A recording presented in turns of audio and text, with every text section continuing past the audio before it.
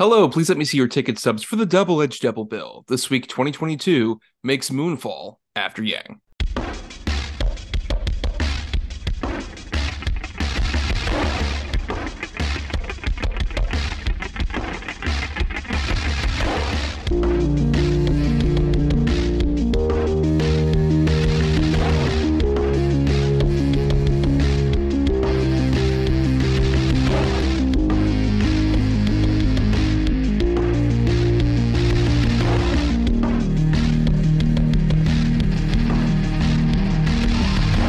Each week, Adam Thomas and Thomas Mariani will come to the table to discuss the randomly selected yin and yang of a double feature. Then both will have to pick a number between 1 and 10 in order to seal their fates for the next episode. One will have two good movies, the other two bad ones. Let the chaos begin. I am Thomas Mariani, and I watched both the movies that we're covering today on my cool little red sunglasses. Yeah, and I'm Adam Thomas. And does anybody really give a shit about Michael Pena? I like Michael Pena. I don't know what's this anti-Michael Pena sentiment coming from. Oh, I don't think Roland Emmerich likes Michael Pena. Well, that's true. That's true. We'll get into that with our two movies that we're going to be covering today. Because if you're new to the show, every week Adam and I cover a good and a bad movie we pick at the end of the previous episode. And on the previous episode, which was our last one of 2022, which officially happy 2023, everybody. The usual. Yeah, Hope it's all right. yeah, Hope yeah. it's Yep, that's all we can do. But the before we go into 2023 officially, we gotta look back at them because every 6 months or so we talk about movies that came out within a particular year. And we did this back in July for the first half of 2022. And now that 2022 has wrapped in terms of movies, what did you think overall of the year in film? I think it's a pretty good year, man. I think it's one of the stronger years for. I feel like I've been saying this the past couple years, but this year too. Real strong year for genre films again. But I'm so comic book movied out and shit like that. But for A24 stuff and Blumhouse and a lot of really cool little genre films, be it horror, sci-fi. There's a couple really good ones, or epic fantasies like The Northman, stuff like that. Pretty good fucking year, and I actually got to see quite a bit this year, so it was pretty fun. I guess I don't know. Fuck, what do I know, man? Usually, by the time we do one of these wrap ups, you tend to say that you haven't seen as much within a particular year, right? You tend to Yeah, be kind of like, oh, I'm not as caught up necessarily. yeah, that's definitely true. I mean, don't get me wrong. It's not like I've seen everything, but pretty much whatever has come out on physical media I've seen this year that I wanted to, anyways. Yeah, you're not some freak who watches so many movies in a particular year that they have a lot to say about, particularly in 2022, the 113 films they might have seen so far from the year. What kind of freak would do that? Yeah, or a weird freak who watches everything a certain actor is in just because he's going to talk about it or something. I'm fucking. Can you Perhaps, imagine that perhaps. dork? Yeah, right, that kind of dork. But no, yeah, I think it's you kind of mentioned this like the last couple years I think have been really interesting years in film. And despite, everything else around us having kind of like slowly degrading necessarily, at least in film wise, there's been a lot more, I think, especially interesting stuff with this year. It feels like not just I agree with you about the genre stuff, but also it was a great year for animation. It was a great year for, I think, especially the movies themselves kind of coming back. Like that's been sort of the thing ever since like post vaccines for COVID. We've had a lot of people that are just trying to like, that have been championing like the movies are back kind of thing in terms of like film Twitter circles and stuff. But I feel like this feels like the year where the movies sort of more came back with like a vengeance, particularly just the massive success of like a Top Gun Maverick or even something like Everything Everywhere All at Once, not only just being like a critical darling, but making like $100 million. It feels like movies might be much more back than we would have anticipated back in like 2020. Yeah, but to be fair, back in 2020, I wasn't anticipating anything except just hopefully waking up the next day. Right, that's true. The low bar, but we went right Yeah. well above it. Yep.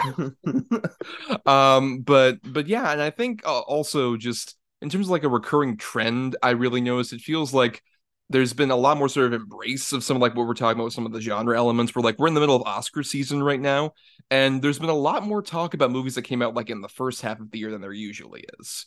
Because with like Oscar movies, it tends to be like, oh, whatever came out in like November and December. It's not even as much of the case. There's been a lot more like movies that kind of had like a staying power that they haven't had in the last couple of years, but just like stuff that, something like Top Gun Maverick, like I mentioned, or even as far back as like a Turning Red or RRR being like weird breakout hits and stuff like that. It feels like certain movies have had a much bigger like sustained power than they have, and especially in a modern world where like streaming also has felt like it's had a reckoning with a lot of things, like the HBO Max stuff, and even Netflix has kind of like been kind of shifting away from like weird projects and have just been like kind of like milling out like more of the traditional stuff that they've been doing as the time has gone on. It feels like especially that there's a lot more stuff that's kind of like crawled through what we've been getting as of recent and kind of like been breakout hits despite the glut of what we get like on a weekly basis from streaming stuff.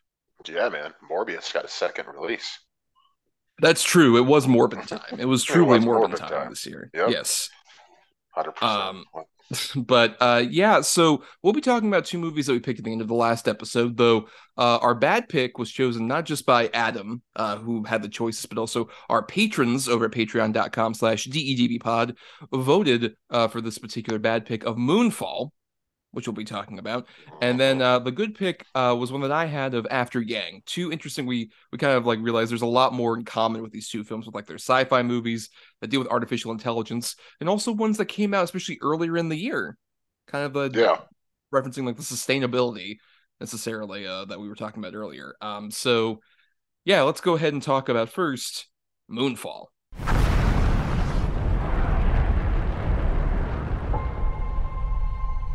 July 20th, 1969. In school, you were taught that Apollo 11 lost contact with the world for 2 minutes. Not true. They found something on that day that they kept hidden for 50 years. And now, it's too late to stop. In breaking news, the governor has just ordered the mass evacuation of the entire West Coast. Moving to higher ground is the only possible chance of surviving.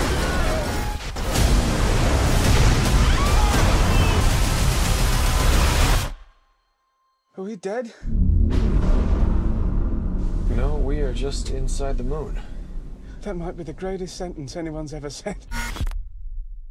So Moonfall came out February 4th, 2022 from director, co-writer Roland Emmerich, who we've talked about, interestingly, like Independence Day Resurgence and Stargate on this show, which I think both kind of fit like that. The Stargate was like pre his like big known for thing of like the disaster film, which really kicked off with like the first Independence Day and really was a strong hold on like that kind of genre until I would say about like 2012 was like the last one that I think people really gave a shit about. That was I'd say so. Very successful. Yeah, and then after that, it just really nosedived until Independence Day Resurgence was his last one that was like a real failure. And then this one, which didn't even have like a major studio behind it. This is actually, with its $146 million budget, the most expensive independent film that's ever existed, because they got a lot of money from like several different production companies or like various foreign countries, like Chinese production companies, some German ones, and it ended up being the biggest box office bomb of the year, making $67 million worldwide. Yeah.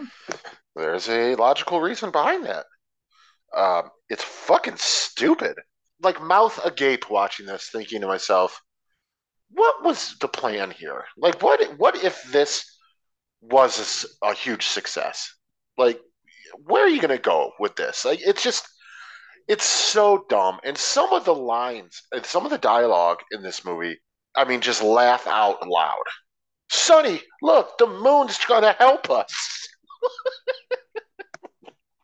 Oh no, the moon's gonna go super crazy. I think like there's also like the stuff about gravity, because like we should probably say most people vaguely remember this was a thing back in February. So if you are unaware, Moonfall basically follows a situation where we initially see a flashback to 2011 in which our great astronaut sort of work couple of Patrick Wilson and Halle Berry are on a mission.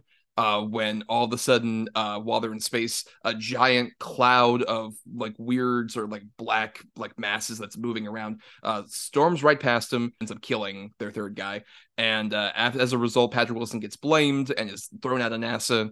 And then we cut to 10 years later, in which it turns out that that giant mass burrowed into the moon, and now the moon's orbit is off. So it is propelling itself toward Earth.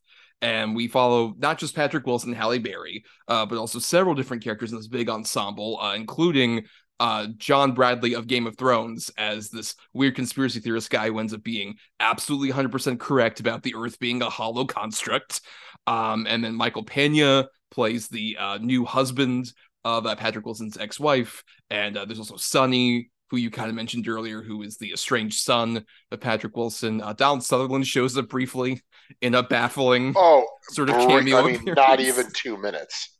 Yeah. Not even 2 minutes and he gets top billing. Not top billing. I mean, not top billing. He gets like the billing. He gets like the and credit, I think. He definitely gets it's like Patrick Wilson, Halle Berry, what's his name, Game of Thrones, Michael Pena, Donald Sutherland. Like he's fourth or fifth billed. Right. For barely any screen time. It's nothing. a very funny scene. That scene also, because like he's in one scene in which Halle Berry is like investigating down like the basement of NASA, where I guess Donald Sutherland lives or something, because he's just down where he glues on his sideburns every morning. Right, and he just like comes up in a wheelchair, just like, oh, you thought Apollo 11 lost contact with NASA? Wrong. It's a big conspiracy that we've been hiding for decades about the moon actually being hollow. All right, anyway, bye. And the back and forth between him and Halle Berry, they are so clearly not in the same room, and even the sets obviously do not look like they're the same place on either side. Not at all. I mean, not at all. It's just that you run into that a lot in this movie, though, where people are just not together. Like, it's obvious.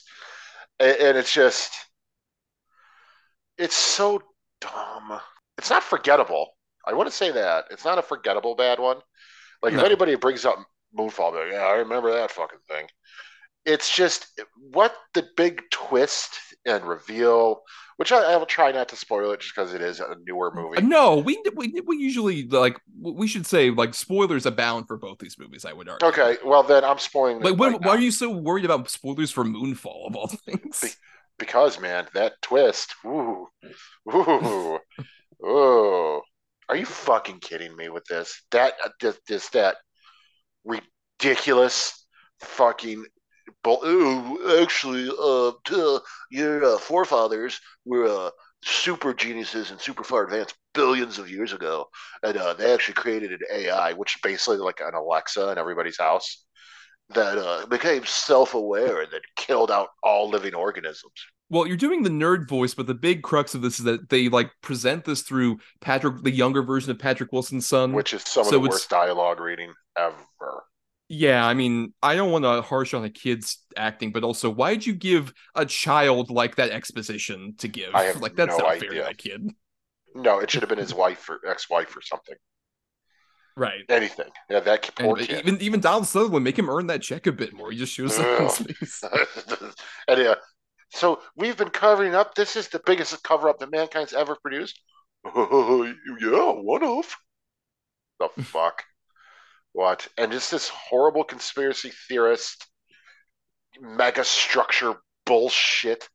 And how many times is Elon Musk going to be either directly name dropped or referenced? Yeah, John Bradley says multiple times just how much he loves Elon, which in February, that was already like, oh, that's not cool at all. And now it's even worse. Yeah, it was definitely already like maybe can that a little bit. Maybe don't say that out loud. It was already a red flag, but now, like by the end of 2022, it's like a massive giant flag that's crimson red. Yeah, now it's like, no, fuck no. It's literally blood red by Twitter employees. But yeah, there's that. And then like Halle Berry, Academy Award-winning actress, she does not give a shit about being in this movie, clearly, to the point where they even left in like line flubs and stuff that she would just forget lines of dialogue, and they just kept it in the movie. Patrick Wilson, God love him, but man, is he not a strong leading man. And this, obviously in The Conjuring, he's great and everything, but it's more of a Vera Farmiga show, or you could say an ensemble idea. And I guess this one kind of is, but just nobody's on the same page. Like, as much as I don't like the character, the conspiracy theorist character, that dude's going for it at least. Yeah, Like, he's the Bradley is only like one who's like, committed to the bit. I'm Yeah. gonna, yeah, I really want to make this work. Everybody else just doesn't give a fuck. Whoever the guy is that plays Halle Berry's ex-husband is like the most bored guy. He's so bored. I would submit the most bored person in this movie, though, is weirdly Charlie Plummer, who plays Sonny, who you would figure like, oh, you're like a young kid in like one of your bigger roles at this point. You would figure like this is like a breakout thing you'd want to do, but he is like dead inside. So is Michael Pena. Michael Pena is just like, I don't care. I don't. And also, he has probably, I'd say Michael Pena and then the girl that's traveling with Sonny are probably the two most nothing characters in the entire movie. I mean, I would argue Kelly Yu as Michelle is the most nothing character, where they got literally like a Canadian Chinese pop star to like basically have this Is weird that what she role that is? is so unnecessary. Yeah, I didn't. literally. Oh, I didn't know that. Right, which I think is mainly because of like the amount of Chinese money that went into this movie is kind of having like a prominent Chinese character. There's also a few references like, oh, our Chinese pals helped us out with the space thing or whatever. Oh yeah, there's definitely a lot of that. And then look at my kanji tattoo, and you're like, oh god. Right. But especially like with her, it was this weird thing where like she's introduced as like she lives with Halle Berry as like a foreign exchange student who's like also a nanny. Who's also teaching her son Chinese. Right. But the moment she was introduced, I almost thought like, are her and Barry like a couple? Because that would make way more sense for this living arrangement instead of no, I'm a foreign exchange student who's also a nanny, and she has a completely different like because you only mentions that she's married in the opening scene. It would have been way better, or it would have been like that's why her ex-husband is so bitter towards her because she ended up having an affair or something. Anything, instead of just the most one note. Hi, I'm gonna read a kanji tattoo and flirt with this guy who does not give a shit, and then I'm gonna have some really bad dialogue and try to lift a tree. And that's about all you're gonna get from me. And Moon's gonna go crazy right now. Yeah, the moon's gonna go crazy right now. The moon's helping us. Yeah, the moon's helping us. Yes, there's yeah. Like that. I'm curious. So, like we previously said, we're not necessarily fans of Roland Emmerich's like films in general. Yeah. Would you say this is like on the worser echelon, or like how would you say like in terms of bad Roland Emmerich disaster movie? Like, would you say this is lesser than a lot of those, or what? I'd say it's near the bottom. I'd say it's in the bottom tier. I don't think it's the worst by any means. Yeah, Independence Day Resurgence is the worst. Absolutely. Oh yeah, there's no question. But this is bad, but it's so fascinatingly bad. Like Independence Day Resurgence, it sucks for so many levels because it's just basically a rehash of the first movie, and then it tries to rely on sort of fan devotion, which isn't there really. And it just, and also trying to build a universe around Independence Day like so late in the game. Really stupid. This is so perplexingly dumb, and just how did they? I mean, obviously, a bunch of different production companies got involved, and that's how they got their funding and everything. But it's such a weird fucking idea, the whole thing, that it's kind of like fascinating. And like I said, and I do want to bring up Michael Pena again real quick. Maybe my favorite demise to a character all year, where he just you left, right, and the very next scene is look, the air is coming back. So he died. He died if you had just held on for a little bit longer, five more seconds, dude, you would have been all right. Literally, Michael Pena's soul is going up to heaven, just like, fuck, really? Literally, he's going up as the air is coming back. But then it's like, what happened? What is his name? John, I think, in the movie? I don't remember. It doesn't matter. Tom Lopez. Yeah, where's Tom? She just shakes her head. Oh, I'm sorry. And that's pretty much it. It's over. And by the way, those are not his kids. Those are not Michael Pena's kids. No, not at In all. no Yeah. way are those kids biracial. Yeah, I don't care They're how white and whiter blonde the than wife is. That does not. There's not an ounce of Michael Pena DNA in there. No. no, dude. Those are white fucking kids. Oh, But honestly, my so favorite example of that is like near the end of the movie when Halle Berry's talking to her son, and he says like, "We never made it to Daddy," and then Halle Berry says, "That's okay." yeah, I forgot about that. And then also the reoccurring like thing with the guys trying to rob him, and they're chasing after him because also they figure out the fucking thing about the oxygen tanks, and the one who is might be the most unattractive man I've ever seen. In the pickup truck dies, and well, we got to go back for him. Fuck, forget him. They just keep going. It's so fucking stupid. It's so stupid. And like you said, this plumber kid. The problem is they spend way too much time with these kids. Yeah. Like way too much time. You don't care. I do not care. Not one bit about these kids walking, then being in cars, then being held up, and then dealing with the woman at the front of their gated community named Karen. Which okay, get the joke. It's so fucking stupid. And yeah, it's a $50,000 a year lawyer on retainer. He runs a Lexus dealership. How the fuck can he afford this? And Patrick Wilson is getting evicted and all this stuff, but he's still got like a fridge full of shit beers. He's got a fucking classic Mustang and supposedly a real cool bike that he tries to just bribe a judge with in open court. And also, he's supposed to be like completely like disheveled and just like, oh man, but it's like Patrick Wilson just didn't shave that morning. Yeah, like, just been shaving, and now he's got like a sexy stubble. Right. Like that's just be just like, I'm mad of it. I'm just yeah. It's like Jason. It's like Jason Statham in the Meg when they find like he's been on a beach drinking himself to death for the last year, and it shows him and he's in like beautiful swim trunks, still just Jason Statham just shredded and cut. Like looks great. Yeah, this guy, yeah, he really looks like he's fucking disheveled. Yeah, Patrick. Yeah, oh no, because he woke up late in the day. That means he's a fucking loser. And he's about to be evicted, but then he leaves on his sweet motorcycle in front of that horrific like green screen, which I can't emphasize enough. Like so many scenes that like feel like they didn't need to be green screen that they're just like, fuck it, we'll just have a big green screen here like that. And then when he pulls up to Griffith Park. And it's just like Patrick Wilson is like not in front of anything. No, when he's searching the dumpsters outside the museum, yeah, and it shows the sky. You're like, oh yeah, no. With a very lax security guard who's just like, "Are you looking for this?" He finds it immediately. How did he find it immediately? It was just like on the ground. Like Patrick Wilson like threw. It was probably like the first piece of garbage he threw away. Yeah, was the actual paper. 100%. And Patrick Wilson, a former NASA astronaut, so you know he's got to be pretty intelligent. Nope, no idea. Can't find it. No, but this guy. What, orbital rate? Is this what you're looking for? And why would he think that's what he's looking for? Like, what the fuck is going on? What is going on in this movie? Well, I'll say this much, like, to go back to, like, the Emmerich question, like, I think the thing is, this is lower to me even than some of those other, like, movies that are, like, much more stupid, but at the same time, some of those are, like, kind of fun in terms of, like, how much ridiculous shit, like, all the characters are able to do that, like, Emmerich throws at us. Like, 2012 has that, I'd argue, with, like, you got Woody Harrelson and Oliver Platt doing, like, very silly shit.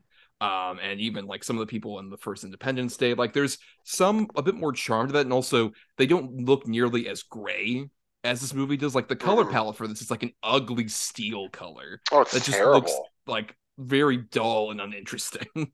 No, yeah, it's terrible looking, and there are some moments where there's some cool effects. Like I'd say the shot that they made to sell the movie, where it's the moon coming up behind the Earth. Kind of cool looking. There's some cool looking stuff in this. I don't even mind the design once they're actually like you see a little bit more where it's making of the AI where it's making geometric shapes and stuff. Like it's okay. Once he's actually in the inside of the moon though, it's just so plain and bland. Like you'll just put him in a white hallway lit with like fluorescent lighting. Like, oh okay, that's real fucking original. It's just I understand. I understand maybe budget concerns or constraints or whatever you want to call it, but scale it down then. just scale everything down a little bit and really did, try to make something cool or at least interesting. This just has bloated, in using air quotes, independent, but it's not. But like bloated summer blockbuster itis, like it's just garbage. Well, and it also feels very much like an extremely dated like summer blockbuster as well. Pretty instantly, right? Like I would imagine seeing this when it came out, maybe like a month later, it already being dated. Like, well, it even doesn't. before, like even before that, like I'm just referring to the fact that like this is so feels like a '90s era blockbuster in terms of like so many of like the recurring elements, like even like the conspiracy theorist who's like, oh, you're totally right. That feels very much like a dated concept to the degree that like this failing so much, I think just signals like the end of like any of those disaster movies. Like Geostorm was the canary in the coal mine, and then this is like the death nail. I would say like Greenland was really. I mean, But no, Greenland was actually did decently well. I'm just talking about like we talked about Geostorm previously. Like that one failed spectacularly in a big theatrical release. Well, yeah, Greenland only made like $40 million, dude. It wasn't even released. But I mean, not on a much smaller budget than either of these movies. That's true. That's true. I'll give you that. Yeah, because this does feel like if it's not the proverbial sort of death nail, maybe it needs to be. I can't. Can you honestly think of the last disaster movie you actually enjoyed? Well, I will say I did recently watch a very unique take on the disaster movie that just came out on Netflix with White Noise, the Noah Baumbach movie, which was very bizarre and is very much like not a traditional disaster movie. But yeah, I think we even talked about this with our disaster movie episode we did around the time this movie was coming out. Mm-hmm. That like it feels like that genre just isn't as like enticing to people who I don't know don't want to go to a movie theater and watch like horrible disasters happen right now, maybe for specific reasons related to right now. It's just a genre I don't really give a shit about. It seems to be formulaic, and also just now it's got to the point where our big problem is there's artificial intelligence hollowing out the moon. And it's going to crash on Earth. Like that's where we're going. That's how far we're going with this. Like, just enough. Take a break. Just take a fucking break. I mean, well, no, I mean, and then when the gravity is severely affected, don't you love that where people are like bouncing up in like really poor like CG versions of these those people? two guys run into the helicopter. Yes. I mean, it was one of the funniest fucking things. Like it's like a combination. It felt like of bad CGI, or it just be good guys on like harnesses, and they're just going all right, up and down, boing, boing. They're on a bouncy castle, basically. Or the car where he jumps the thing and then automatically lands on a floating piece of ground, and then get the fuck. Okay, yeah, this movie is just so stupid. It tries like to be smart. Like they think like the big twist and reveal is going to be like, whoa, no, it makes you feel dumber, really. Well, I don't know. Like, I don't know if they necessarily think it's going to be smart, but they're just going to be like, oh, this is like a big fucking like surprising twist for you, right? You would have never anticipated this. And yet it feels just like this is less like the Roland Emmerich who would do like, some of those like other more fun disaster movies, and more in line with like the Roland Emmerich who not too long ago did the William Shakespeare conspiracy theorist movie. That was him? I didn't know that was him. Yep, Anonymous. Yes, that was him. That was one of his non-disaster projects he decided to do. This feels a lot more in line with that, where it's just like, but what if you all didn't realize that this is happening? And it's like, it's so like, in an age of like modern, like weird Q conspiracy theory shit, it just feels almost weirdly irresponsible to do like one of these. That's a lot. This movie is for those people. I mean, that's what it is. It feels like you read the ramblings of a maniac online, and it would just be this script. There's a fucking megastructure in the moon, man, and it's actually created from us from like billions of years ago, and it's literally now we're alive because our lifeblood was like infused with the planet Earth, man. And Elon Musk he's actually a genius, man. It's just, oh Christ Almighty, right from just like Dick Boy 63 on YouTube. Yep. On Twitter, like lightsabers. Yes, of course, lightsaber 6969. Yes, on Twitter, who's just like sending this to Elon Musk, and he's like, "I'll make sure to implement that on the new Twitter platform." Yep. Update. Well, everybody, I received a very interesting email from a man named Big Daddy Dills, and It's like if you let him keep Stupid. going, there would have been like George Soros and Alex Jones level, like making the frogs ate bullshit. Right, it feels like it's an InfoWars movie. Yes. It's garbage. It's just garbage. Yeah, but at the same time, like it's not like you keep saying that like it's like fascinating. I don't think it's quite as fascinating because like there's longer stretches of, like boredom for me in this one. Like I No, would say definitely, like definitely.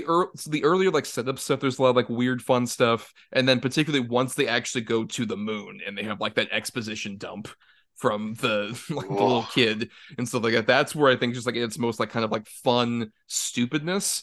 But there's a lot of stuff in the middle where it's just like let's go through another like big disaster moment. But then followed up by like what we were talking about earlier with like the weird hillbillies in Colorado.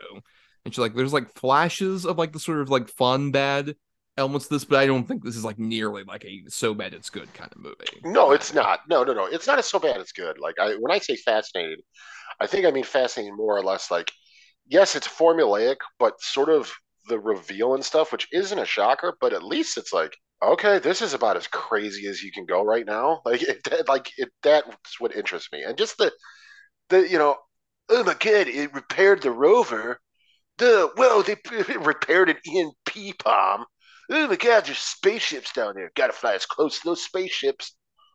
What is going on here? Like, he wrote this, and I mean, it's just fascinating to me that Roland Emmerich wrote this and was like, yes, this will work. I shall film it.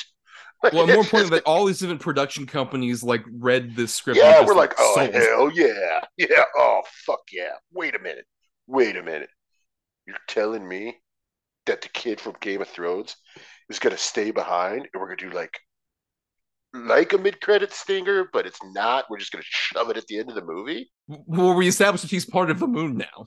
Yeah, you're right, exactly. He is part of the moon now. Yep. We better get started. What? Started with what? Yeah, for that sequel, that's totally coming, right? That's gonna happen. Yep, absolutely. Moonfall right after 2. the storm happens. Fucking Q pieces of shit. That was fucking dumb. Moonfall would not be one that I would recommend to anyone. It's not one of those like, dude, you got to see it. It's fucking so terrible. No, it's just so dumb. Like I would tell people, it's fucking dumb. But then again, nobody's asking about it. So I guess we lucked out there too. Yeah, and it also feels very much like we mentioned with sort of like the ever-evolving blockbuster landscape. It's even though this is like technically an original movie that's not based on IP, it also shows that like we can't just rest on the laurels of like older nostalgia fuel of just like, oh, remember like 90s disaster movies? You'll love this, right? And it's like, no, right, not exactly. really. We can't necessarily rely on that. It's a bummer, if anything, of like, I wish Roland Emmerich had been able to do more stuff in the vein of White House Down, which I would argue is his best movie. And I think is a lot more fun than like any of his other movies, honestly. Is that the Jamie Foxx, Channing Tatum one? Yes. Yeah, I agree. That's probably his best movie. Yeah, and as opposed to this, which definitely just feels like it's kind of him just repeating a lot of the old stuff and having a few like sort of inspired fun bad moments, but not nearly as much of even the dumb charm of some of his earlier movies. This isn't even The Day After Tomorrow with Jake Gyllenhaal running away from the cold and shit like that. It's just like ridiculously silly shit like that. But yeah, I mean, those are my final thoughts. I don't know if you have anything else to add at all to that, Adam. No, not really. Just like I said, it's really dumb. It feels like, I think you said it really, really well. It just feels like irresponsible storytelling. Like I understand maybe, he started writing this during Independence Day too, and it took like 4 or 5 years to finish the script or whatever. Fine, but then when you're done, maybe look at the current landscape and be like, oh, maybe I shouldn't do this. It just feels irresponsible and it's stupid and it's just very cringeworthy, kind of all over the place. And 10 out of 10 would definitely recommend. For sure on that. But let's get into a much better sci-fi film with After Yang. What happened to Yang? I don't know. He shut down last night. He won't restart. If we can't get Yang fixed, we're not gonna buy another sibling for Mika. It is an interior core problem. We've always known that some bots are equipped with spyware. You might not want this bot in your house anymore. I wish I had a real memory. What do you mean?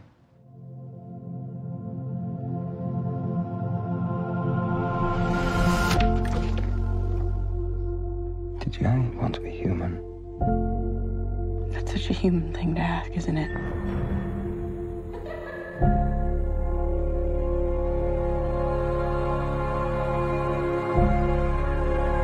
May I be honest with you? Wait, it's not being honest an option for you?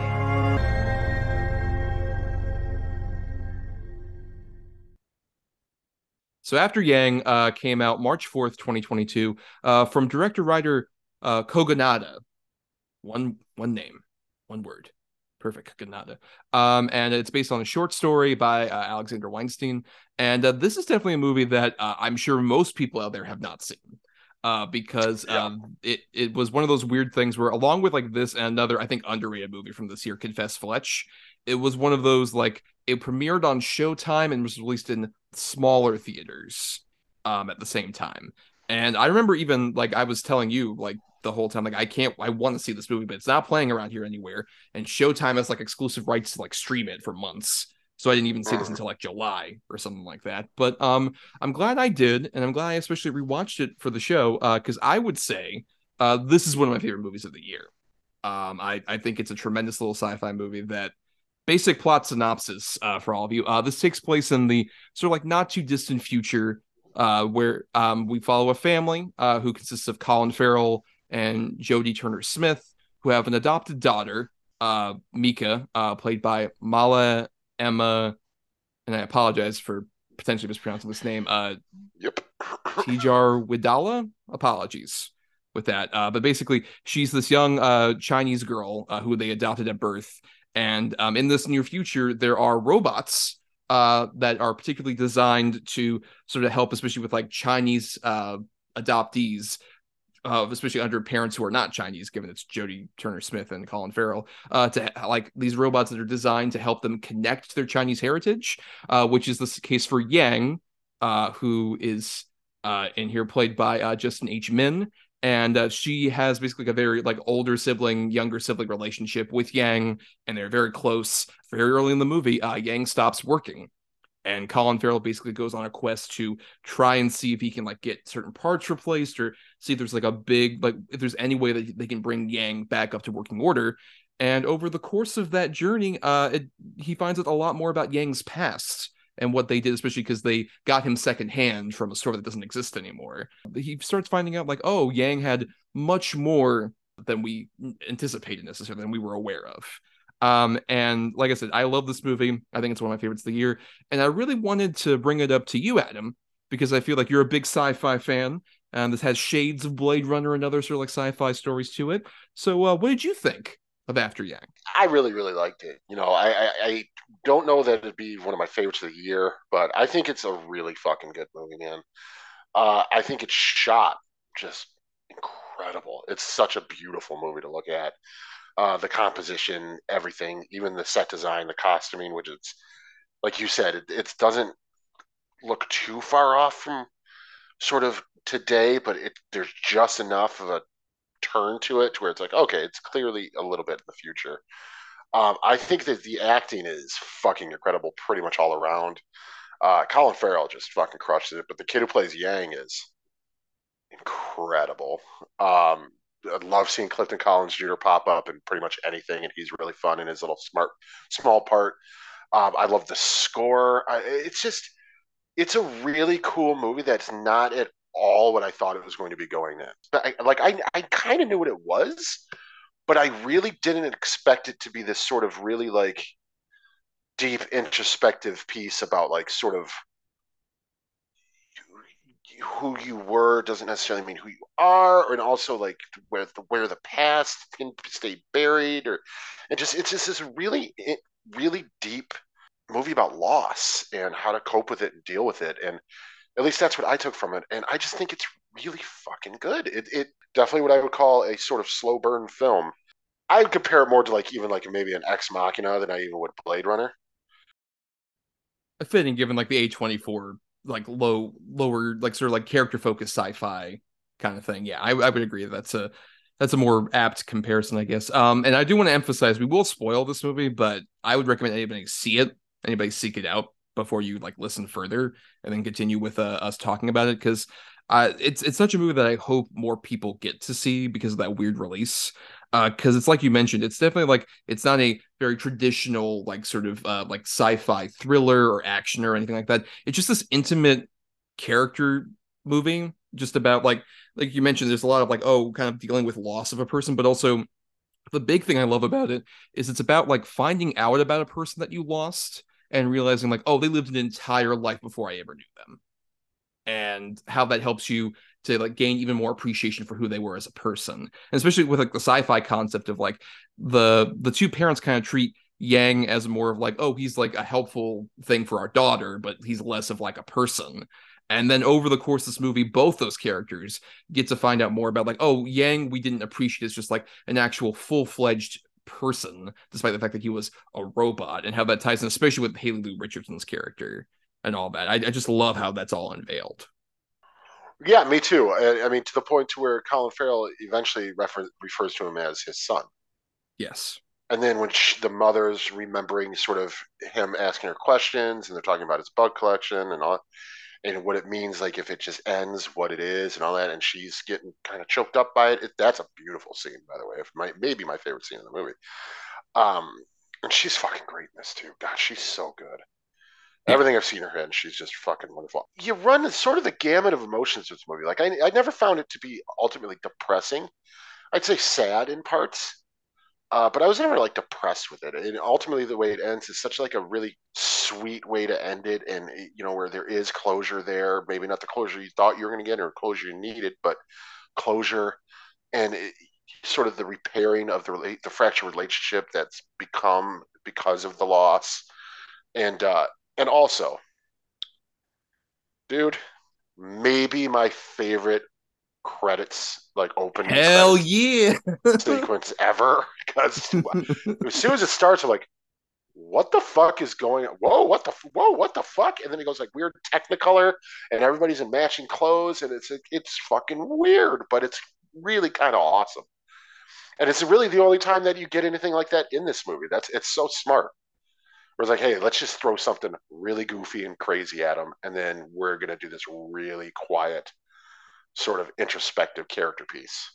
But what I like about that, because if you're unaware, like the opening sequence is this great thing where like all like the various different families we see are all participating in like in an international like dance competition thing done over the internet, where all the families have to stay in sync in a specific like dance pattern in order for like them to stay in the game, as it were. And I think it does a great job of like building up like what sort of pop culture is in this world, and then how like this family is still together at this point, and then especially a very like off kilter thing, like initially, like you mentioned, like this is like a fun bit to kind of like distract you for a moment, and then to realize at the end of it that's where Yang like falls apart, and it's just like we were having like a fun family thing, and then Yang just stopped working after that. Like that basically caused him to short circuit.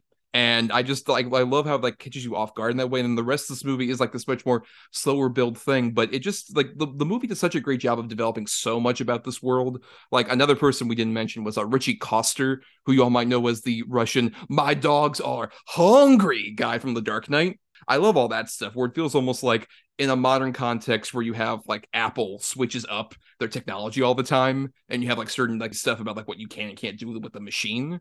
And stuff like that. It feels like it's very sort of like prevalent about like what technology is, but at the same time, it has even higher stakes. For like, this isn't my computer. This is basically my adopted son, who I'm trying to like get in working order again for my daughter. And he's a conspiracy theorist as well, but one that you're like, yeah, it's doesn't feel sloppy. Like it feels like real, and it's also because there is kind of a really weird thing, like you said, going on with certain technology companies and stuff.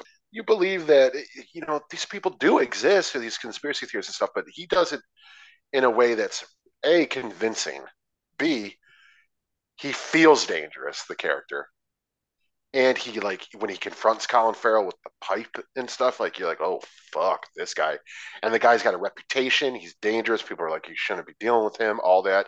And compared to our other movie where it's like, the conspiracy theorist and this is just this quirky little guy. Right, and it's even better where like we saw this guy, he was like one of the families that we saw earlier Yeah. in that like big dance thing. So it's like, oh, he's like a natural, like a normal family man on the outside, but then he has like this darker aspect to him that conflicts with our character. Like this movie does such a great job of like world building while keeping things so intimate at the same time. Like I feel like this whole world feels like so fleshed out and lived in that at the same time it feels like we're covering just a couple different families that are like intersecting with each other. Yeah, right, exactly. It's really fucking cool, man. And I really like forgive me, I don't know her name, but the one who plays the sort of the director at the museum, I thought she was really good, who also you catch in the opening scene. But she's really, really good. She plays her really small role, but with such like wonder and compassion, and like she's just mind blown by Yang and sort of what it can mean, but she also like is being very much like, if you want him back, I understand, and it's up to you if we do this. She's not pushing for it because she realizes he's basically a member of their family, and it's a really good little performance. Yeah, Sarita Chandahuri is great. Yeah, I There you go. agree. She does a great job as well. We're like, well, that's another thing where it just feels like, oh, we're fleshing out even more about like what synthetics are in this world. We're like, we've seen so many like sort of like artificial intelligence movies, but this is such a great example of like casually unveiling so much about like what synthetics are and like the rules of them with like somebody who feels like they don't have that kind of knowledge, like Colin Farrell. Colin Farrell just feels like, look, I'm just a dude who tries to sell like natural tea, which I love. And like that earlier scene where the lady's just like, where are like the tea crystals? You don't sell any of those? No, but I can make you something just as good. Never mind, I'm not gonna even bother. Like he's so much of a Luddite that like he doesn't even know anything about any of this technology and just kind of wants, can you just make him work? Basically. Which is also another great scene where he's explaining, where Yang is asking him why tea, and they go through that whole explanation, and he tells him, about the documentary he watched and all this stuff, and it's just a really sweet moment between, of course it's supposed to be a robot, but it doesn't feel like that. It feels like father and son, or maybe even uncle and nephew, and or something like that. It's just a really sweet moment. Yep, and shout out to Colin Farrell's amazing Werner Herzog impression during Oh, it's great. thing. Oh, it's great. It was a perfect Werner Herzog impression. As soon as he started, because I've never seen that documentary, I did, or whatever. But as soon as he started, I went, "Oh, Werner Herzog. Yeah, all right. Yeah, I get it. It's fucking great." I mean, that's what I love too. With like, we should mention like Colin Farrell's our star here, and he had an amazing 2022 with like the Batman, this, and another movie that I know you just recently saw with Banshees of Inisherin. Yep, 5 out of 5. Favorite movie of the year. I mean, and that's a genuine one. That's not a bullshit one. He genuinely really loved that movie. Yeah, absolutely love it. Yes, but yeah, like he just like having this like weird sort of comeback. I think that's been kind of brewing ever since like In Bruges a while ago, but I think it's really come to roost in the last couple years. Like you see, like he has so much of like this weird, quiet empathy in his performance, where just like he's somebody who like wants to like have the best thing for his daughter and his family, but at the same time just can't like reach the impasse of like getting past that. But at the same time, he like is clearly trying with like the stuff where he's looking through the memory, which I love how that's visually represented. Where like they have like the memory bank of Yang, and then he looks through it. It's like the most gorgeous like version of the PS2 opening screen, which is like going through different blocks and shit like that. Yeah, for sure. You got little Morpheus sunglasses on, so cute. But yeah, no, dude, I agree with you about Colin Farrell. I've always thought dude, this guy's so underrated. Like he just does dumb movies, like The Recruit or SWAT, and all these shitty action movies he did for a while, just because he was like the good-looking guy, which he is a very good-looking guy. But then you see like Miami Vice and stuff like that, and you're like, oh god, he's so fucking good. In Minority Report, he's great in that movie. Phone Booth, stuff like that, where it's like these weird character performances that like he really, really crushes. I think Colin Farrell, unfortunately, sort of got saddled with being the hot leading man when he's a character actor too. He happens to be a good looking man, but he's a total character actor. He can really sort of transform and disappear. Like even in this, and then obviously Banshees as well. It's him. It's his face. It's completely him, but it feels like it's two completely different actors, like they're two completely different people. And the thing is, they're not that different of sort of performance. They're both kind of quiet, a little, not quiet, but it's not manic over the top. It's really sort of sweet, down to earth performances, but you'd be damn. He's so fucking good. He's so good, and this movie is absolute proof of why he's so good. He feels like a caring father, but who also is unsure of himself as a father at the same time, and as a husband, he's having his own identity crisis, and then even like unsure of his life decisions as far as his profession and sort of what's going on. He has no idea what's going on at home. He doesn't have any idea what's going on with his wife.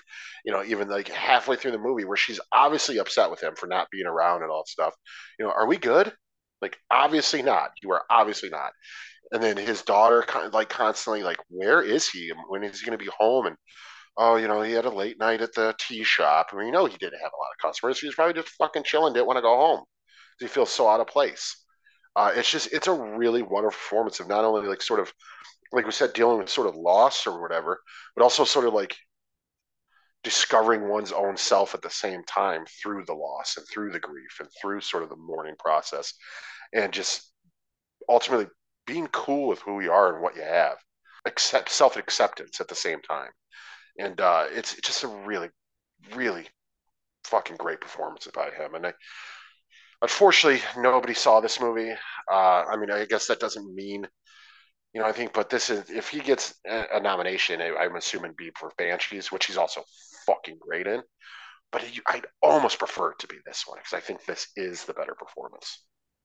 Yeah, I mean, and like the thing is, he's one of those guys where, like you mentioned, like, oh, he's like more of a character actor, but he doesn't have like the Jude Law problem necessarily, where he can lead movies, but at the same time, it's through like what we're talking about, where it's not through like, oh, it's just because I'm like a handsome guy. He has like these very sort of like either very down to earth or very like silly with like, the Penguin performance. It's just like a scene stealer thing versus even like in After Yang and Banshees. It feels like he just fits in with the ensemble that's here already. And it feels like he's very much like a sort of team player, like has gone through so much. Like you can feel like there's a definite turn where after he had gone through like rehab and gotten sober, it feels like there's been a genuine like total turnover in his career where you see a lot of that loss and a lot of that kind of like regret about his past come through really well in these performances where this is a guy who's like lived through a lot.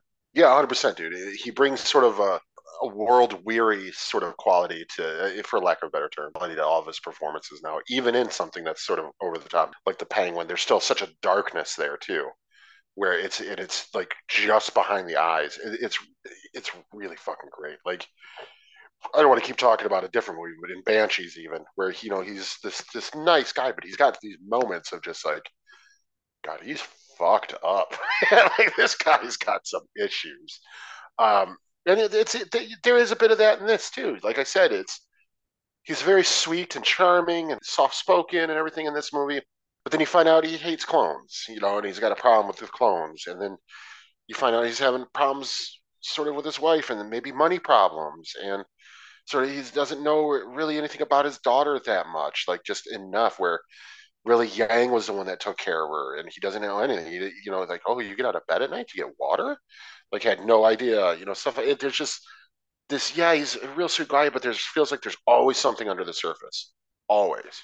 And like I said, this one just really, really sort of exemplifies that for me. It's not my favorite movie of the year. One of my favorite movies, sure, but maybe my favorite male performance. Maybe.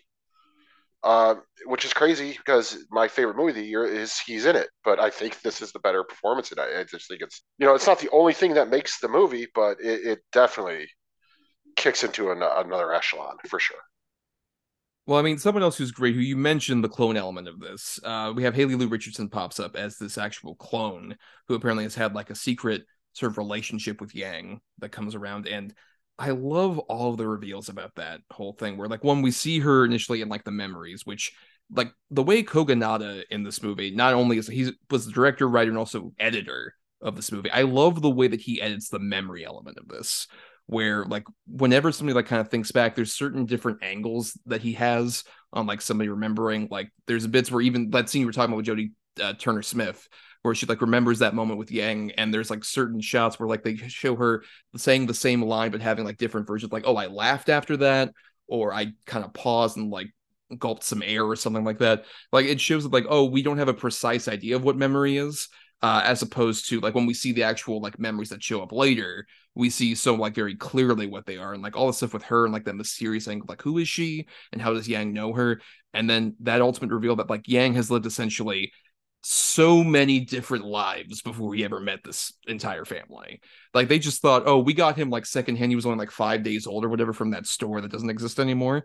But it just shows off like, oh, wait, I have had like decades of living a life where I was like in love with a woman who ended up dying. And then I now have this connection with her clone, basically at this point now, who was like her great grandmother or whatever. It just like unveils so much of like, oh yeah, this guy who we just thought was like our, basically like live-in butler type is like, no, not only is he like someone who I consider a son now, but he had an entire existence before we ever knew him. And all those shots of like him with the mom and seeing like the little boy grow up and then leave, and then she ends up getting sick, which causes Haley Richardson to come in as the nurse and everything. You just see so much like, oh, these snapshots of a life this robot lived as an actual sort of like human person is like so beautiful and touching and upsetting, but like it just unveils so much that once again, like with the sort of stereotypes people have about like robots or clones in this universe, it's like, no, they're actual like beings who have feelings and emotions.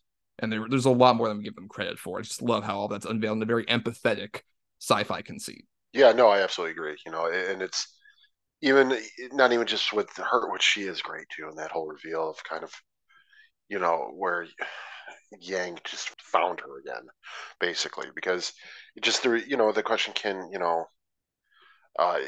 whatever they call them, I forget what they're called. They're not called robots. They're called, it's like synthetics or something like that. Yeah, something like that. Yeah, something like that, or autosins or something like that.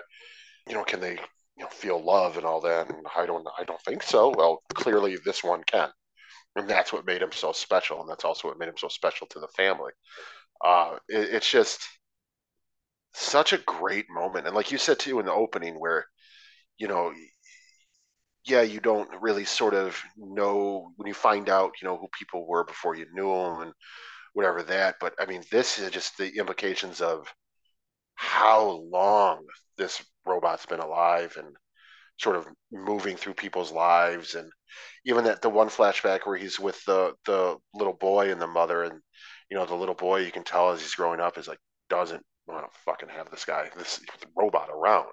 Mm-hmm. And the mother gets sick and she's sort of like, just die. It's so sad, but at the same time, it's like you get this sort of sense of, yeah, but he found her again, and now maybe he completed his sort of goal, I guess.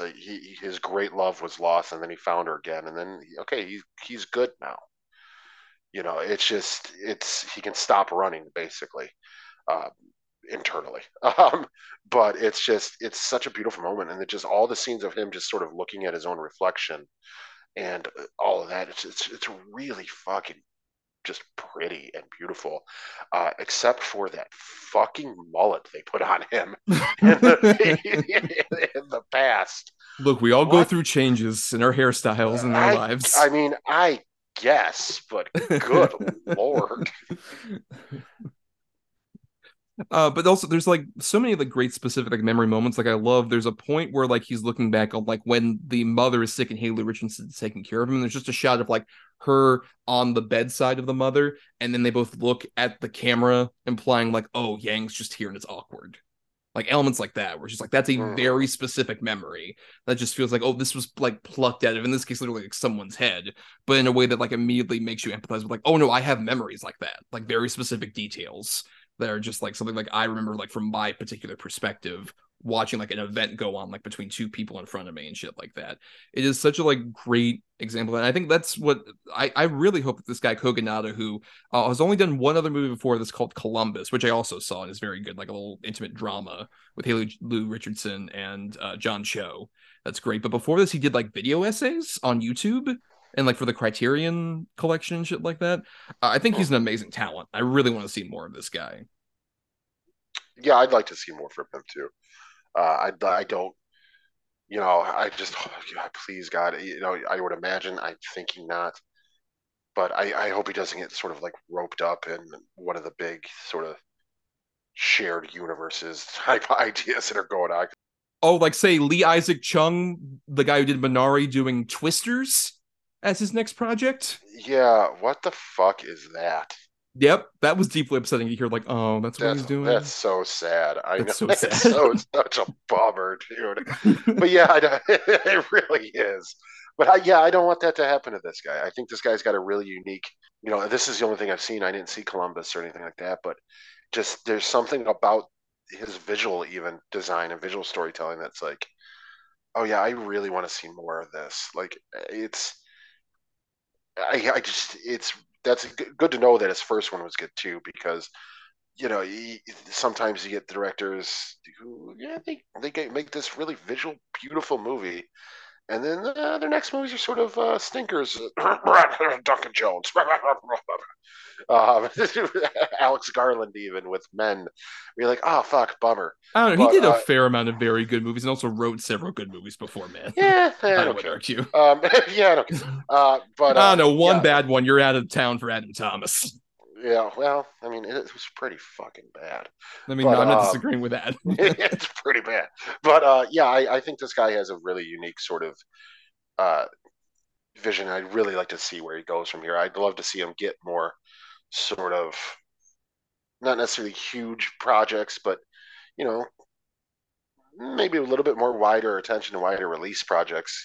Sci-fi or however he wants to do it. Just but intimate stories like this, and I think he could be a real sort of force or really good new talent to sort of watch. I'm tired. I'm just tired of the same old shit over and over, and I think this guy could bring something new. Yeah, that's true until it's announced like Avengers 6 from Kogonada.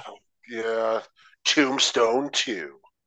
By Kuganawa. Oh fuck! What? Tombstone, Graveyard's Revenge. Tombstone, not the pizza. It's just why Twisters? Oh man, so look, we had to follow up the legacy of Twister, and we were so much in need of that. Yeah, Jurassic World, Blues Revenge. Now that's more the guy. Colin Trevorrow was way more that guy. I'm just like, a fun little indie movie, and then a bunch of fucking bullshit blockbusters garbage, in Book of Henry. Just garbage. Oh god. Oh Jesus Christ. Yeah, but no, it's just this is a really wonderful little introspective movie that you don't get anymore. I mean, you do, but they're so few and far between. And a lot of times, yeah, they work, but it's really rare that they really work this well. And it's always fun, especially when it's a new talent and sort of new stars as mixed with established stars, and it just gives everybody sort of a chance to shine. And I think this one's kind of really a perfect epitome of that, where everybody in this shines, and it's really fucking good. It's really good. I'm glad you picked it, because I remember when I got it, I was like, dude, I think I got that movie. I think you were talking about After Yang, and I think I immediately watched it. Yeah, I think it was like pretty much right away. Yeah. So yeah, it was a real joy to watch. Yeah, and honestly, it was one where like I really, really liked it the first time I watched it, and then this rewatch kind of solidified it. Like it's part of my top 10, I would say, for the year, because I think it does. It's like we mentioned, it does such a great job with like all these like sort of like sci-fi elements, but then world building, but not in this sort of obnoxious world building where it feels like, oh, are we building like a quote unquote universe or whatever, like some like bigger budget sci-fi does these days. It feels so much more like, well, we're firmly establishing what this world is because it really matters for like the characters and the journey that they're going on, and for this particular story that, as we mentioned, is so like character focused. And it feels like, it's another credit to A24 still delivering such like massive, diverse, different things that, this year was like the 10th anniversary of A24 starting. And it feels just like, yeah, they're just at least pumping out things like not all of these things I liked. Spoilers, I'm going to mention a bad one when we get to our Double Reduce segment that they put out. But at the same time, they take chances on just like a bunch of interesting, different things that I'm like so happy it can exist, even if this didn't get a major release, and it's a bummer. But at the same time, I'm glad that like a movie like this, quiet and beautiful and subtle, can still exist in a modern pop culture landscape. And I would definitely recommend anybody out there see it if you haven't. And those are my final thoughts. I don't know if you have anything else to add, Adam, about After Yang. No, well said. I think I pretty much said everything I wanted to. I hope it gets a little more attention so we can keep getting stuff like this. Yes. And also, if you have a Yang mullet, cut it. That's not a good look. Yeah, no, it's not a good look, to the point to where just awful. Just cut that shit off. Let's go into our weekly segment, the Double Redo. Double Redo. Double redo. Double redo. Double redo. Double redo. Double redo. That works. So the Double Redo is a segment that Adam and I do every week, in which we bring up, along with our good and bad feature we talk about on the episode, we recommend like a good and a bad feature related to the topic for you all to like either one to see and one to avoid. So Adam has a good and a bad choice for 2022 movies, and I have the same. And so Adam, you're gonna go ahead and go first. What are your choices for the Double Redo? Okay, yeah, so big shocker. Both of mine are genre films. I know, I've never done that before, and I don't talk about the genre at all. Oh, do you like genre films? Or, I'm sure you're not a fan of horror movies at all, though, right? No, garbage. But for my good choice, it's actually a sequel to a movie that I was not a fan of, and also by a director I typically not a fan of. It's Ty West's Pearl. Did not like X at all. I felt X was, I mean, it's supposed to be exploitive, but I felt like it just went for too much like gross out and just felt lazy and stupid. Like just, oh, let's just make a TNA movie, but also have old people be nude and do it. Isn't that gross? It's just like, okay, this is fucking stupid. But then, and also I'm like, how are they going to make a fucking prequel to this? Mia Goth is this old lady, like, it's so silly. But then this comes out and it starts like people really buzzing about it, which people liked X too. I mean, don't get me wrong. If you did, that's great. But then this one comes out and I'm like, all right, I guess I got to see it. Fuck it. And I'll be damned if like, it's not one of my also one of my favorite performances of the year is Mia Goth as Pearl. She's so fucking great, but not only is she great, like the actress who plays her mother's great. The video projector guy's great. Her cousin is great. Like it's a really fucking good movie, and just really about sort of one girl's descent into madness. That everybody around her, especially her mother, like knew there was something wrong with her, but then it's just you get to watch it happen and watch her just go completely batshit crazy till you get to the ultimate crescendo of the credits roll. Some of the best non-vocal acting I've ever seen. It's fucking creepy and weird and haunting, kind of funny because it's over the top, but in a really perfect camp way. Like, and it looks great. The colors are great. The wardrobe's great. Like everything about Pearl kind of works, and it's a huge surprise to me because, like I said, not a huge fan of X. The Kid Cudi of it all was not enough. But for my bad, I have one that we've talked about on the Patreon. I said on that it's one of the worst exploitive pieces of shit I've ever seen. That takes the awful idea of real life horrible tragedies and turns it into the way it flips it to where, ultimately that's what saves her. And it's just, and also in a franchise that needed to die a long time ago, I have the Netflix Texas Chainsaw Massacre. I won't say a lot about it on here because I don't think it even deserves to be talked about much more. But it is absolutely offensive for many, many reasons. It's a clear, like, oh, they brought Jamie Lee Curtis back in 2018's Halloween. Oh, let's bring Sally back. Oh, the actress died? Oh, we'll just recast her. Fuck it. And then we're just going to do the character super dirty. And also, like I said, the school shooting stuff is so unbelievably offensive and gross. And not even, I'm fine with taking stuff and flipping it to, sort of be shocking horror. It doesn't bother me a lot. But I think something like that is just so fucking gross and just reprehensible and really sort of just immoral and just I hate to say it, but like this guy, like whoever wrote it, like fuck you, man. Like you didn't deserve to be able to write a movie if that's the shit you're gonna throw in it. And yeah, that's about all I'll say about it. It's just fucking garbage. And I kind of, I think it did well on Netflix, but I'm sure we'll get another one. But I really fucking hope not. And yeah, fuck you, Texas Chainsaw Massacre. But watch Pearl. Right, specifically Texas Chainsaw Massacre 2022. I think they have the words like either they remove the definite article, I think, right? That's the thing, they removed the. That's the only difference between that and like the original title, I think. Yeah, I believe that's the case. And also in the original, they weirdly have chain and saw as two different words. which is still weird. That fucking franchise is so batshit crazy and weird. I'll agree with you. Like, I don't have a lot more to say about Texas Chainsaw than what we did do on the Edge of Relevance on the Patreon. We did a whole episode about it when it came out.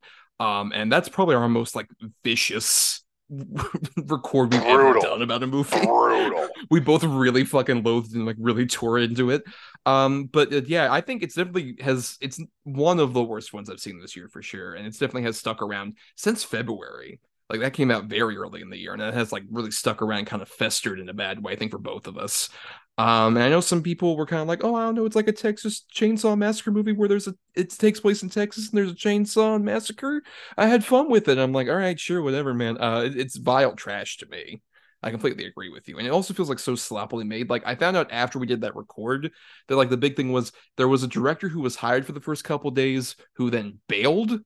And there was like a big conflict on the set, and they had to get like a new guy in very quickly, and they had to kind of like hastily put that movie back together, and it shows. Like even beyond like whatever offensive stuff that we had about it, it is still just like it's a poorly made movie. Well, look at Leatherface. I mean, the same thing happened with the third one.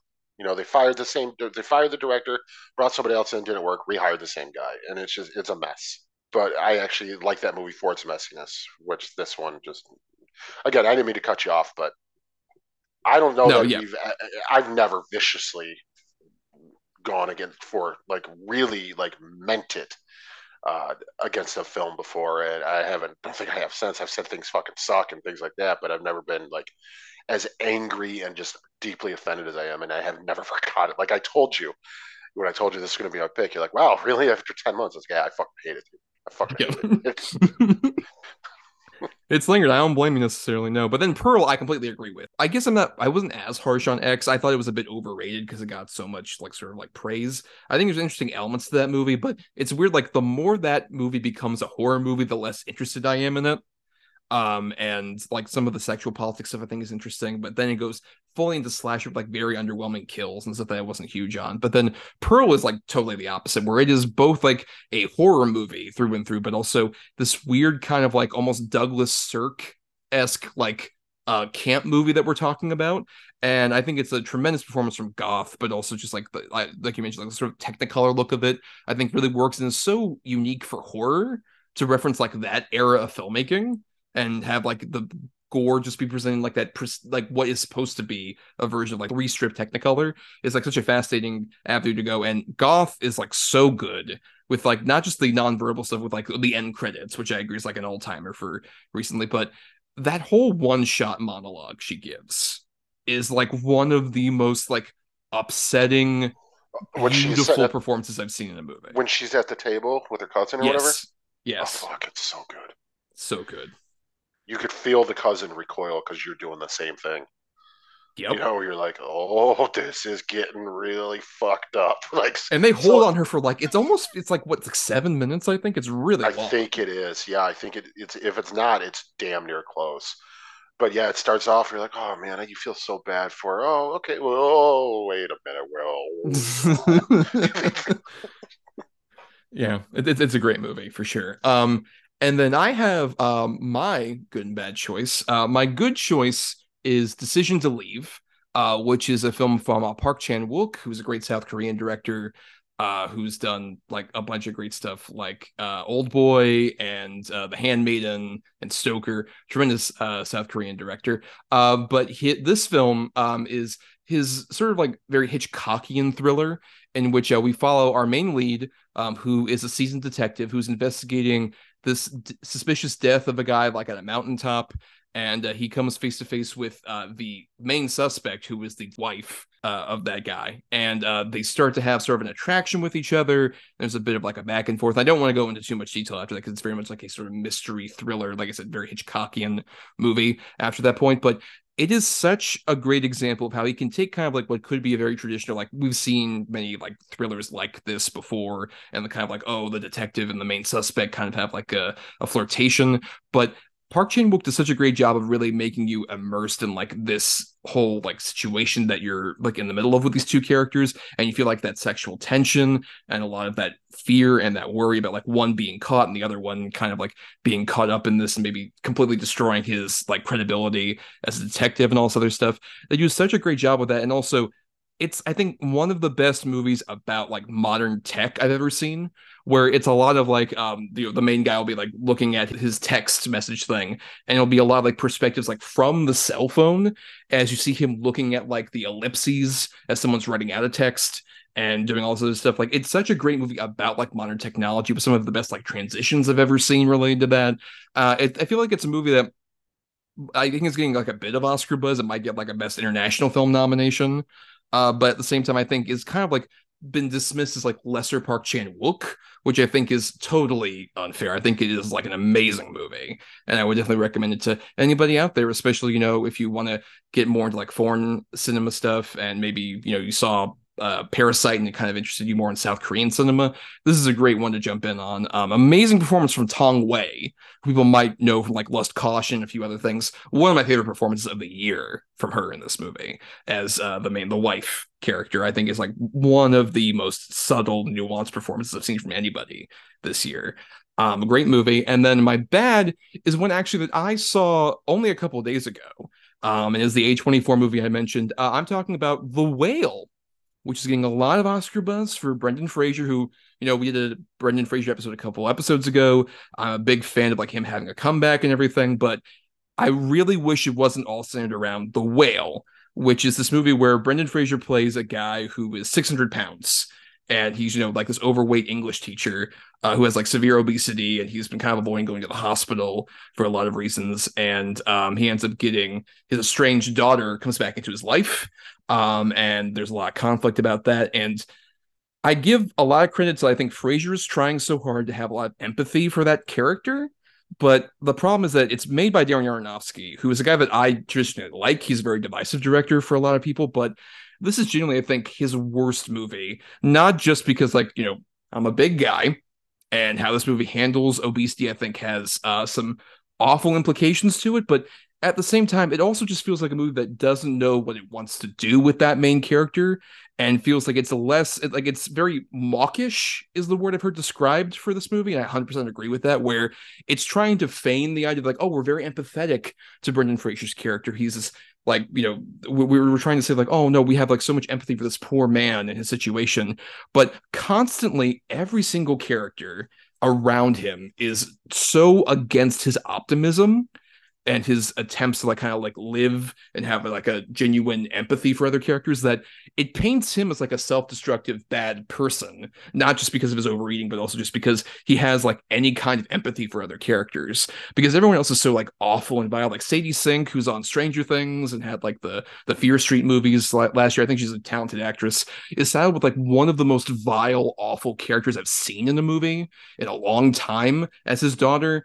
And there's other talented people like Samantha Morton shows up. Hong Chow is like the main sort of like friend of Fraser's character who gives him some kind of medical treatment when he's not going to go to the hospital. But it just feels like it's this poorly filmed, stagey attempt at kind of trying to have like an Oscar drama that feels like everything you kind of hate about Oscar dramas, where it's just like it feels so melodramatic and has no actual understanding of like the bigger issue it's talking about. And a lot of like the twists and turns that go along with Fraser's character, it just makes it more and more of just like this vile, awful, like carnival show, more than it's like this empathetic drama about this like big guy. It feels so much more about like, look at the fucking fat freak. Look at him. Point and laugh at his like big, ugly, fat face.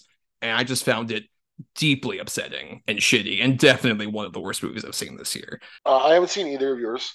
I'm definitely interested in your good choice. I really enjoy that director. And I've seen like trailers for it, and I've even seen it pop up on a couple like best movies of the year that you haven't seen lists and things like that. Sounds wonderful, looks great. So I'll definitely be seeking that one out. And as far as The Whale goes, yeah, I haven't seen it. I'm happy Brendan Fraser's sort of getting, a reboot to his career. I heard he's fucking still pretty great in it. I've heard pretty much all the things that you've said. I knew I was going to hate it by the title alone. And then once you figure out, like, Brendan Fraser's the 600-pound, isn't he gay in it too? He's a homosexual. Oh yeah, they also tie a lot of like his kind of self-destructive habits into his queerness as well, which I thought was deeply upsetting. Yeah. That's ridiculous, right? Yeah. I mean, don't get me wrong. I'm in amazing shape. Like if you, he's in Adonis, folks. I saw him earlier. Yeah, I'm fucking chiseled on a marble. Uh, I look like Michelangelo's David. But it seemed offensive. It's felt Oscar baity from all the trailers and everything. Like they know what he knew what the point of this was, what doing this was. Oh, it's been a passion project of his for years. I don't fucking care. Like, I don't care. Yeah, this thing might have been worked in 2015 or whatever the original stage production came out, or whatever you want to call it. But now, like we said about Moonfall, maybe reassess and be like, is this still something I should put out? Is this irresponsible? Is it, has the landscape changed so much where this would be deemed offensive now? And yeah, it is. It's not okay to fat shame. It never has been okay, but it's been a long time since Shallow Hal, buddy. Maybe not do this. Well, especially when it's even worse for like at least Shallow Hal. For I don't support what that movie does, but at least it's not terrible film pretending about what it is. We're just like, oh, we're gonna make like, these obvious fat jokes. It's even worse when you have like the attempt at like, oh no, this is an empathetic story about this guy when you're not doing that. That's even worse to me. Yeah, no, I definitely agree with you. And I've heard Sadie Sink is a monster in it. Yep. And that's unfortunate because she's a good actress. I'd argue she's the best actress to come out of Stranger Things. And that's saying a lot because a couple of those kids are really fucking good. Well, David Harbour, but David Harbour was around before that. But that Stranger Things little kid, he's got that little scamp on Stranger Things. Little boy, that little Hopper. And little Winona Ryder, where would she come from? Yeah, right. Never seen her before. Yep, little Matthew Modine. But yeah, it's unfortunate because I really do like her, and that's the thing too. And I'll stop talking about it because obviously I haven't seen it. I really have no desire, especially after reading yours and friend of the show Scott Johnson's review. It's just no, thank you. But yeah, why make a movie that's so fucking down on optimism and everything right now? Like, it just feels like the worst time to be like shutting people down for being optimistic or have seen the good in people and have people treat them like shit because of it. And it's not even just because of that. Well, obviously we know why. It's just fucking fuck off. Like, just fuck off. Well, I mean, Fuck Aronofsky's off. at least like the thing is, I like that guy when he's able to. I like him he's too. Done that before, where like he's had characters who have like that sort of optimism that's unfortunately doesn't work for them. But when you compare that to like Ellen Burstyn in like Requiem for a Dream, who has like a similar kind of thing where she's attempting to be like extremely optimistic throughout all that horrible situation, it at least feels like there's a tragedy there, as opposed to like, fuck you for having any kind of optimism about the world. Get out of here. Get out of here, fatty. You fatty, fat. Go eat some pizza, which I heard about that too. Yep, he binge eats pizza and puts grape jelly on it because that's what fat people do. That's what they do. Yeah, it looked Oscar baity right off the bat. Like I said, good for Brendan Fraser though. I hope he gets nominated. I hope he doesn't win because then more movies like this will be made. Or the people will start to think, oh, well, before if they played Naturally Challenged, there was pretty much they were guaranteed an Oscar nom. Or gay, but if we make them fat and gay, then they'll definitely get a nomination. Because that's how, unfortunately, movie studios think. This movie has already got enough buzz where I guarantee there's 3 more movies at least in the pipe about a fat guy, a fat reclusive person. And it's unfortunate. So, yeah, I hope he gets nominated. Hope he doesn't win. I hope it doesn't go any further.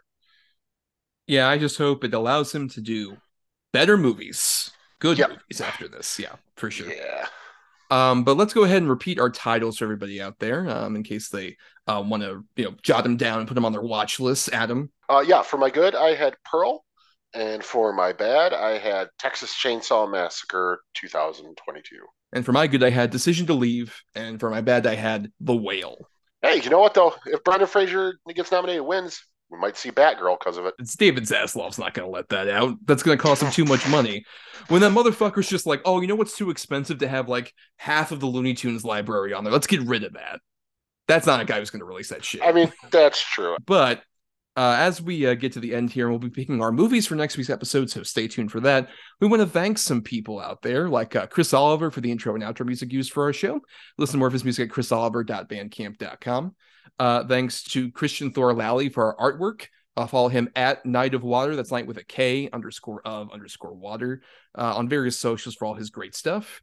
And thanks to our Patreon supporters, patreon.com/DEDBpod, where for just $1 a month, you all get to do stuff like vote in polls and listen to bonus podcasts we put out, at least one a month on there. And this month, you'll be getting some interesting stuff. Like this week we're putting out this episode. You get to vote for one of my good picks for an upcoming episode we're doing next month for Valentine's Day, where we're doing an episode about doomed romances, where basically just movies in which the main couple doesn't get together for some reason, whether it be, tragedy or just didn't work out between the two of them. And my two picks for that you get to vote between are Once, the Irish sort of like music drama from 2007, and then the most recent movie from Norway, The Worst Person in the World, which got a lot of Oscar nomination stuff last year. Yeah, I know you're big on that one, so I'm pushing for that one. I've kind of held off on it because I knew eventually you were going to find a way to get that on the show, or at least try to. So, yeah, I've been holding off on that one, so I kind of hope that one gets picked. Yeah, though I'll just say, Adam, Once isn't taking like a full-out like musical number movie. It's about two musicians. Oh, okay, all right then. All right, and you said it's Irish? Yes. All right, then yeah, pick that, of course. What the hell? I mean, whichever choice the patrons vote on, we will cover. Let's go with the Irish. Let's do the Irish one, yes. Luck of the Irish, yes, of course. That's what's gonna make it win. Hey, fight me! Oh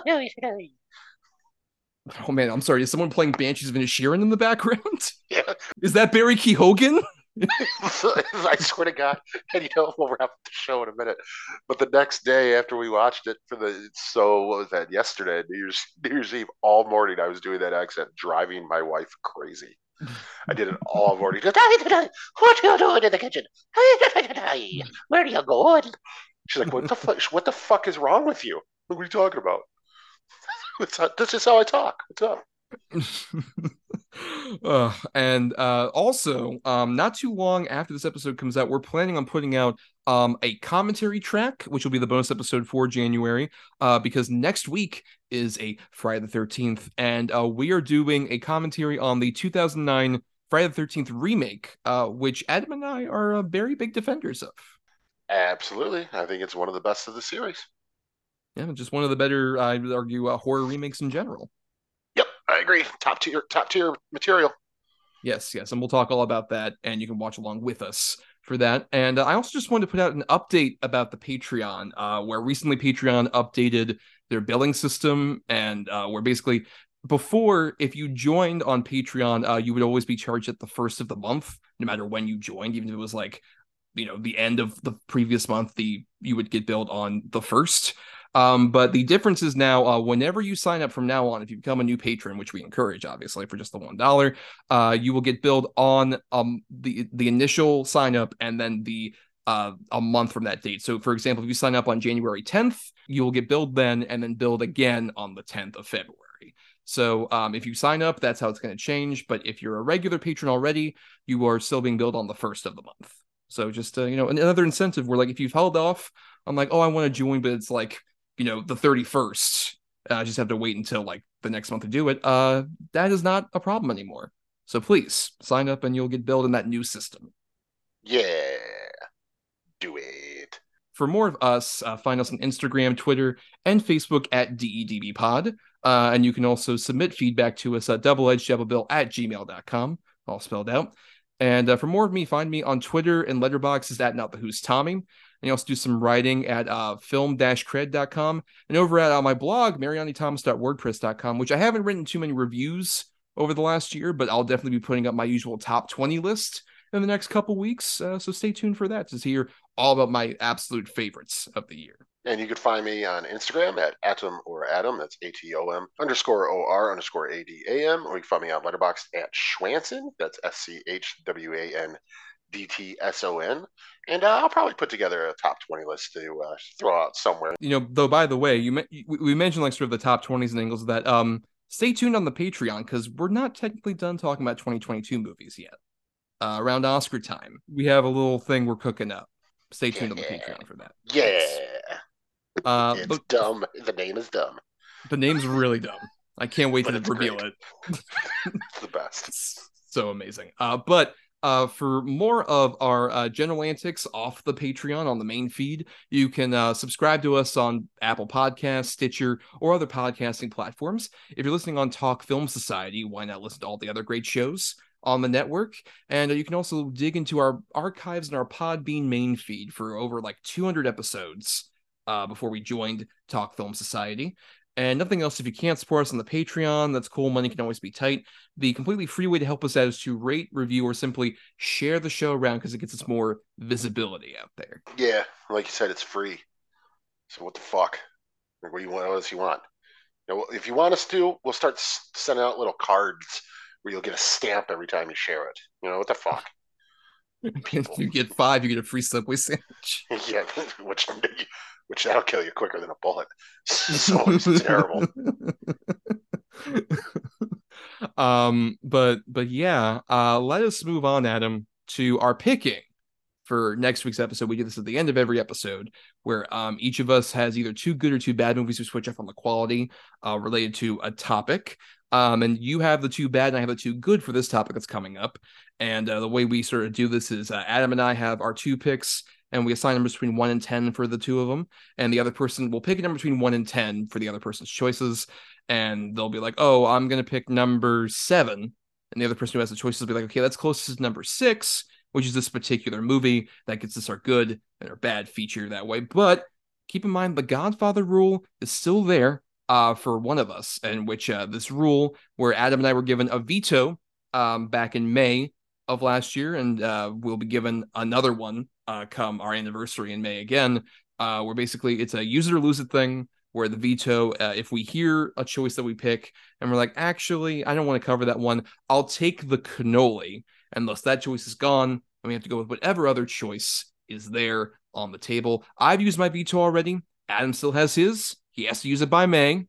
I'm very curious what will be the final straw. If he does, he could just not use it, but it disappears forever. You can't use it again. Yep. And hopefully I will also disappear forever. No, I don't want you to disappear forever. I don't want to. Well, I'm tired of doing this fucking show. Great start to the year. But now we have to do our picking. That was my New Year's resolution. Fuck you, Thomas. Well, I guess it's his last episode, everybody. I'll be doing the show solo now. It'll be a very sad affair. You'll get Christian Alvarez, that fucking prick. I'm sure he'll sub in. But Adam, you have the 2 good choices. I have the 2 bad choices for this topic, which in honor of Megan is the first big release of 2023. I'm very excited for that dumb bullshit. I can't wait.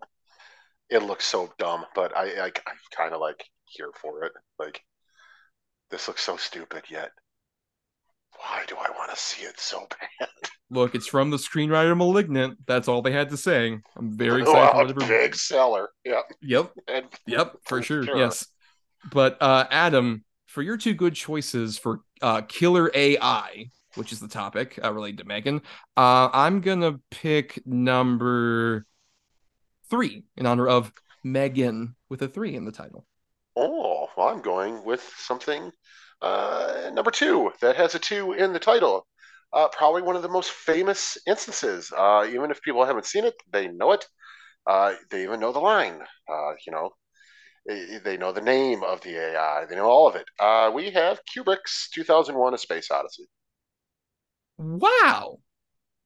I didn't expect that. I thought you weren't a huge fan of that one. That's interesting. It's been a long time since I've seen it, but I mean, I feel like it's one of those that on a rewatch nowadays with my tastes the way they are, that I might be pretty plus on it. So I figure why not go for it? All right. Sure. Very excited for that. But what was your other choice, Adam? At number 9, I had the 80s classic, which is still a great movie and holds up, and even a little bit more prescient today.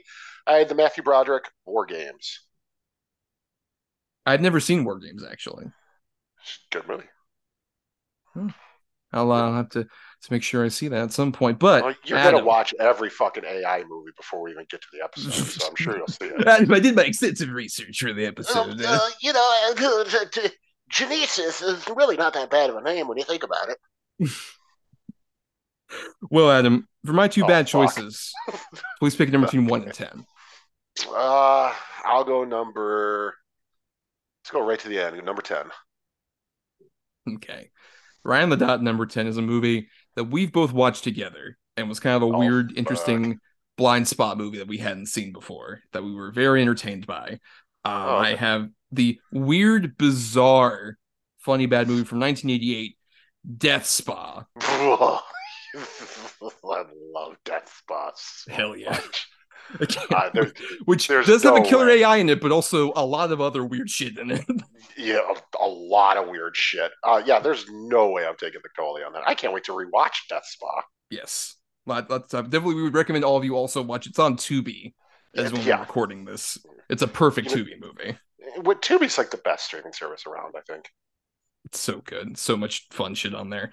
But it's very funny, Adam. On the other side of things, over at number 3, you mentioned the title kind of briefly there. I had Terminator Genisys.